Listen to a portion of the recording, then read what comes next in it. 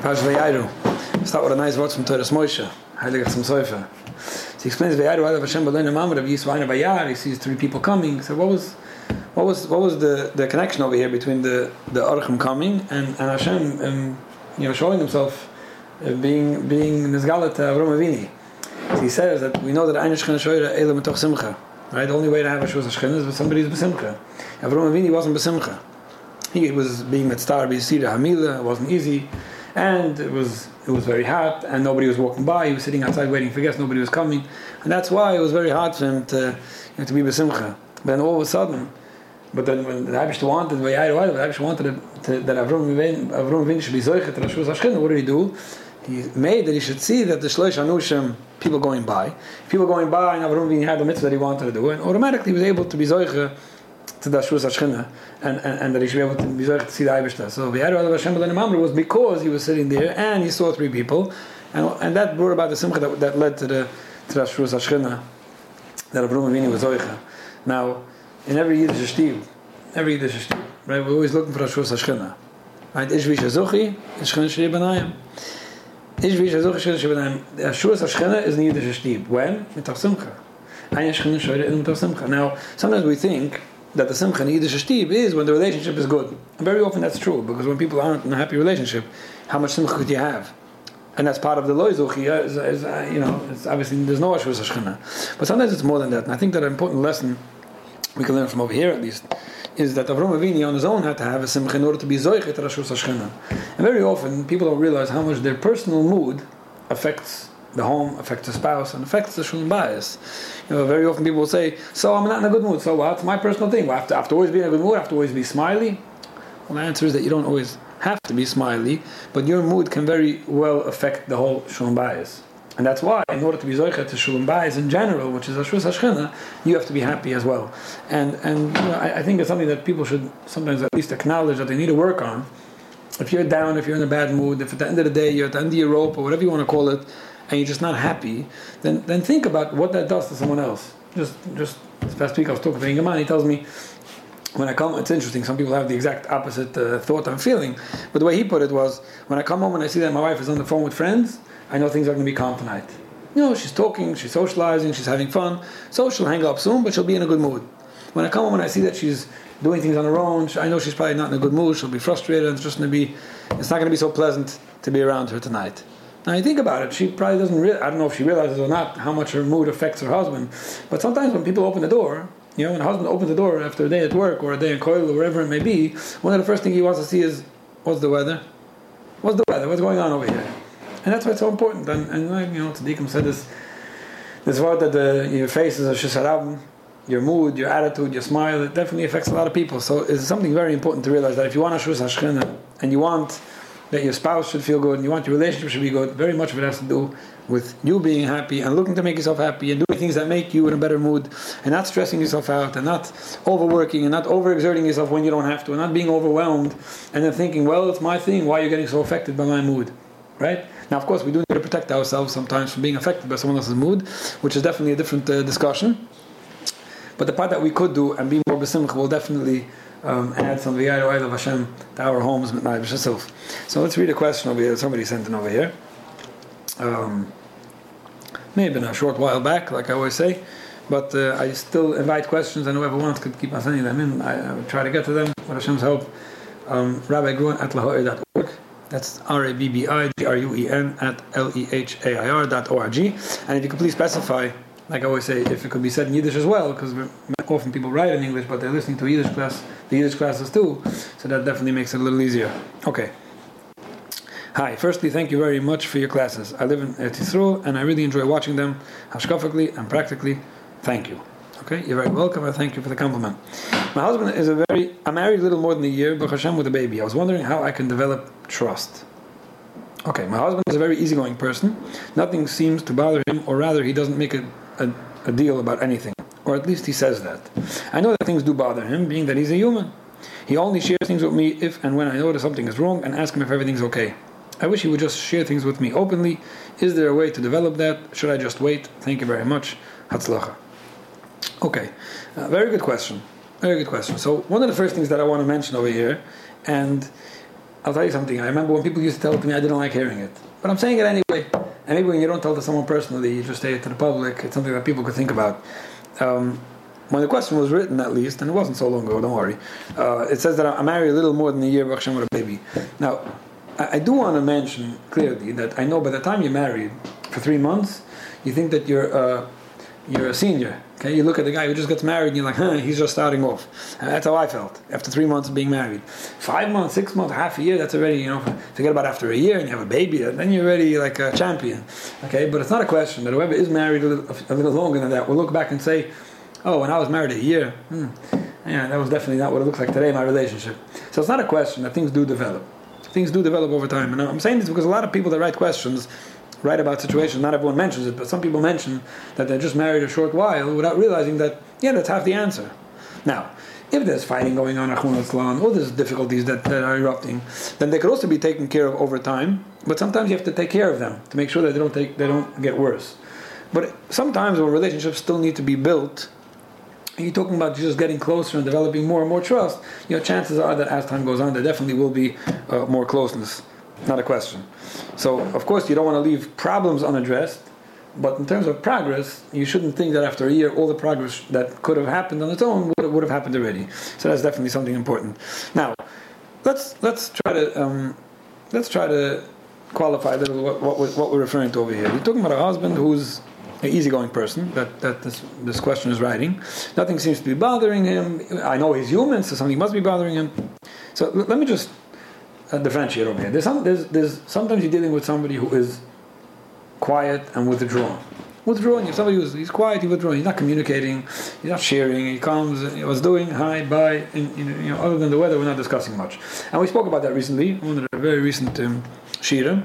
How if you want to communicate more, what you do to make a more personal connection, a more emotional connection, and one of the main things to do is not to pull someone's teeth as much as do it on your own. When you'll start sharing more, and you'll start communicating more, and you'll start, talking more, and building that emotional connection from your end, chances are that somebody else will pick up on that as well. It's probably one of the best ways to do it. Okay, but that's definitely something. There's definitely something of a discussion of its own. What it sounds like over here, and I may be wrong. I'm just what I'm going to be discussing at least is I'm dealing with somebody who's not a complainer. Not a complainer. Everything's fine. How normal is that? Everything's fine. The supper's always good. The weather's always fine. The baby's always okay. The sleep is always good. Everything's always fine. And sometimes that can be disturbing to someone, and they feel like, I don't think you're sharing with me things that are really bothering you. Especially if when I did notice something's bothering you, you admitted that it bothered you. So that means that at other times you're not sharing with me. I mean, that's what it basically sounds like. So living with a non-complainer, let's call it. Okay, so when you put it like that, if I make the title of the lecture, I'm living with a non-complainer, everyone would say, good for you. But that sometimes could be concerning to some people when somebody's not sharing what bothers them. So the first thing that I want to say is that, believe it or not, there are people that don't complain about things nearly as much as other people because things bother them less. That's interesting. I consider myself an expert on personality differences, as you know, and I wrote a book about that. And it's very hard for some people to grasp certain concepts of differences between people simply because each person is only one person. Okay? So I never experienced thoughts and feelings other than my own. So for me to truly acknowledge and understand and assume that somebody else is feeling and thinking differently than I do is very difficult for a lot of people. How should I know that? Now, obviously, when you educate someone about it, they hear it, they can understand it, sometimes they'll notice it afterwards. But sometimes people will think that, if something is bothering me, it must be bothering everyone. So if I'm saying it and you're not saying it, then you must be hiding something from me. That may not be true. You may have married a very positive person, and you mentioned that you married an easygoing person. And part of being easygoing means, and one of the things that lets a person be easygoing is the fact that they're happy with things the way they are. So that's definitely something to be thankful for. I'll say that much. Definitely something to be thankful for. I mean, we mentioned before about simcha being one of the ingredients for Shus Hashchina and Shalom Bayis. Somebody who's happy is usually somebody who's content. Not necessarily because everything is going better for him than for other people, but simply because he's happy with things. And although we could all get there. I say a joke about the boy who came to Chayder and said that my grandfather passed away. He was such a positive person. I said, really? Why? Let me hear something about your grandfather. He said he was mamish. He was in the hospital. It was terrible. They knew he was going, and they figured that they could maybe save his life with a blood transfusion. Instead of trying to look up the records for his blood type, and everyone was running around, what's his blood type, and all he kept on saying was be positive, be positive, be positive. Okay, so it's a very funny joke, but sometimes there are people that even on the deathbed, they could be positive. And sometimes there are people that in very stressful situations will say, be positive. And some people take it as an insult. Be positive? Now, what do you... And yeah, be thankful that you're dealing with someone who in the most difficult situations could be positive. That's definitely something. And I'll mention something else. And this is something that's not as practical, but sometimes it's something to learn from. Now, I know the part of not comparing means that you won't assume that somebody is bothered by what you're bothered, and you won't assume that you don't have to be bothered by something that someone else isn't bothered by. But I will say this much, it's definitely something to learn from. Many people can learn from this. And I once had a class called The Victim and the Perpetrator, and it's a little different idea, but very often you'll see a situation where somebody's complaining very much, somebody's complaining very little. And very often the complainer sounds like more victim because I have so many complaints. And you don't have any complaints, so I must be right. And a lot of therapists and marriage counselors make that mistake. You listen to a couple, one of them is complaining and complaining and complaining. The other one, anything bothering you? No, I'm fine. Oh, so you must be the idiot. Because if your spouse is complaining so much about you and you're not complaining at all, then, right? But it's really the other way around. Very often. Very often when somebody is not complaining, it's something to learn from. Wow, that person's not complaining. Is it because everything is fine or because they're taking it better? And that's something we could all learn from when you see somebody who's not complaining. Now, it doesn't mean that you should deny your feelings when something's bothering you. It doesn't mean that it's not legitimate or validated when you have a concern or you're hurt by something. It's not the point. But it's something to learn from, that there is definitely a better way to deal with things sometimes than just complaining and being negative and picking up on all those little things that are bothering you. Now, one thing that I do want to mention, and this also I think we did speak about lately, never use against someone something that the fact that they're bothered less about something than you. Okay, so if you're bothered by something that someone said, the neighbor slams the door, terrible, we have to move, we have to write a letter, we have to report them, we have to whatever, and your husband says, okay, if you want to write a letter, we'll write a letter. Wait a minute, you don't care as much as I do? I'll tell you the truth. I'm like, okay, so people have kids, that's life, so you slam doors. So I try, I put something in my ears when I go to sleep, and I'm fine. You must not love me, right? You know how fast people come to that conclusion. You must not care about me. If you're not bothered as much as I'm bothered by something, you must not care about me. And that's very wrong. Aside from the fact that it's a wrong assumption, as we're talking now, that could be someone's less bothered just by the way it is. Why would you use it against someone, the fact that they have a different way of seeing something? If you don't see things the way I see it, if you don't feel about something the way I feel it, I'm going to use it against you and prove that you don't care about me. Instead of actually emulating you and saying, you know what, maybe that's how it is with kids, and maybe people do slam doors. So that's also something that you definitely don't want to, don't want to take wrong. Let me mention another point. Okay, the questioner says something, I know things must be bothering my husband because he's human. Now, sometimes we have these misconceptions about how bad things are supposed to be. Human beings are very disturbed and have very little tolerance to anyone, and they get disturbed very quickly from anything. It's not necessarily how it is. Okay, so sometimes we get into this mindset like there's expected to be problems. Now, in a way, there is expected to be problems in life. Not everything is a bowl of cherries, but and this is something that I see a lot of times at Chus and Kala. I speak to Chasana.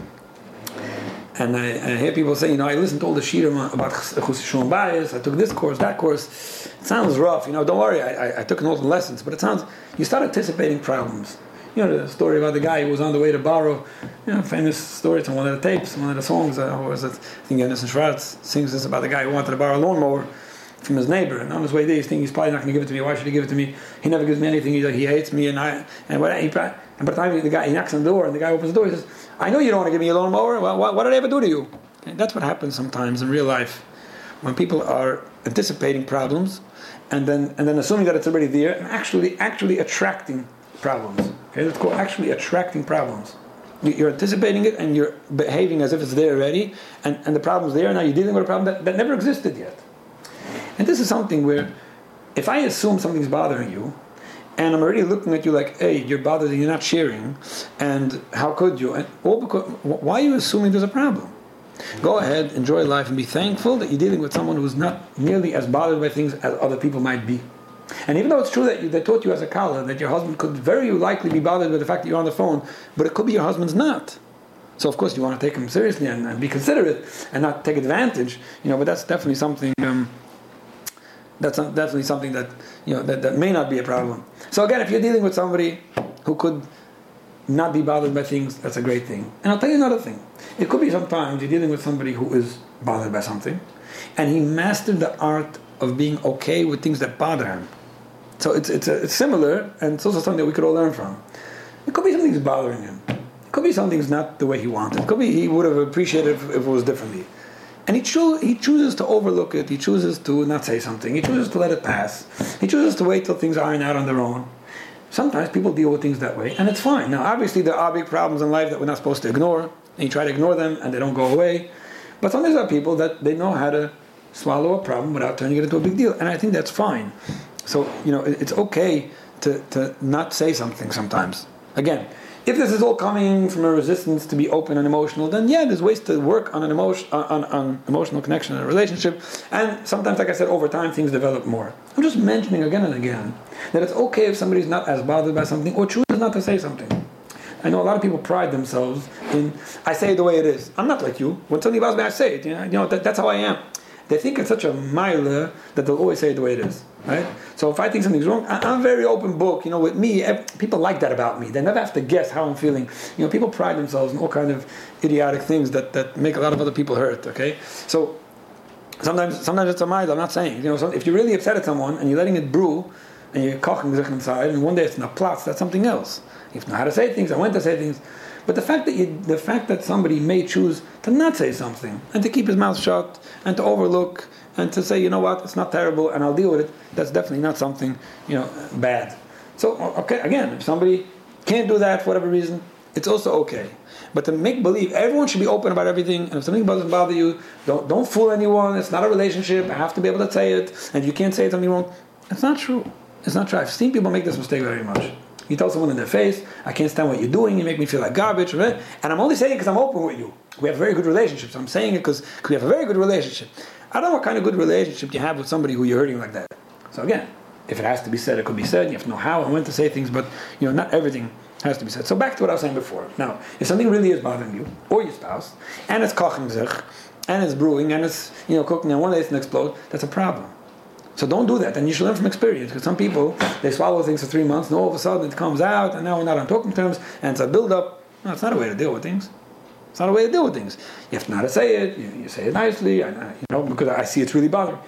I thought, maybe I won't say something for a few days, and I see that it's really bothering me, so I'll say it nicely, and I'll say it in a way that you know that I don't think it's your fault, and I don't think that you meant to hurt me, and it's still bothering me, and I hope you can understand me, and I'm sure these things will be better, and I'm sure that I'm not either perfect, etc., etc.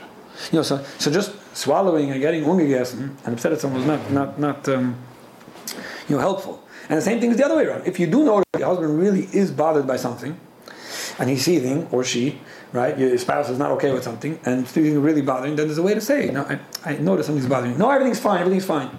I know, but I really feel something's bothering you. And most often when something's bothering someone that much, you probably know what it is, okay? And there's a way to address it and say, listen, I know it's not easy to talk about, but it would mean a lot to me if we could sit down and discuss it and be a little clear about it. That's very important.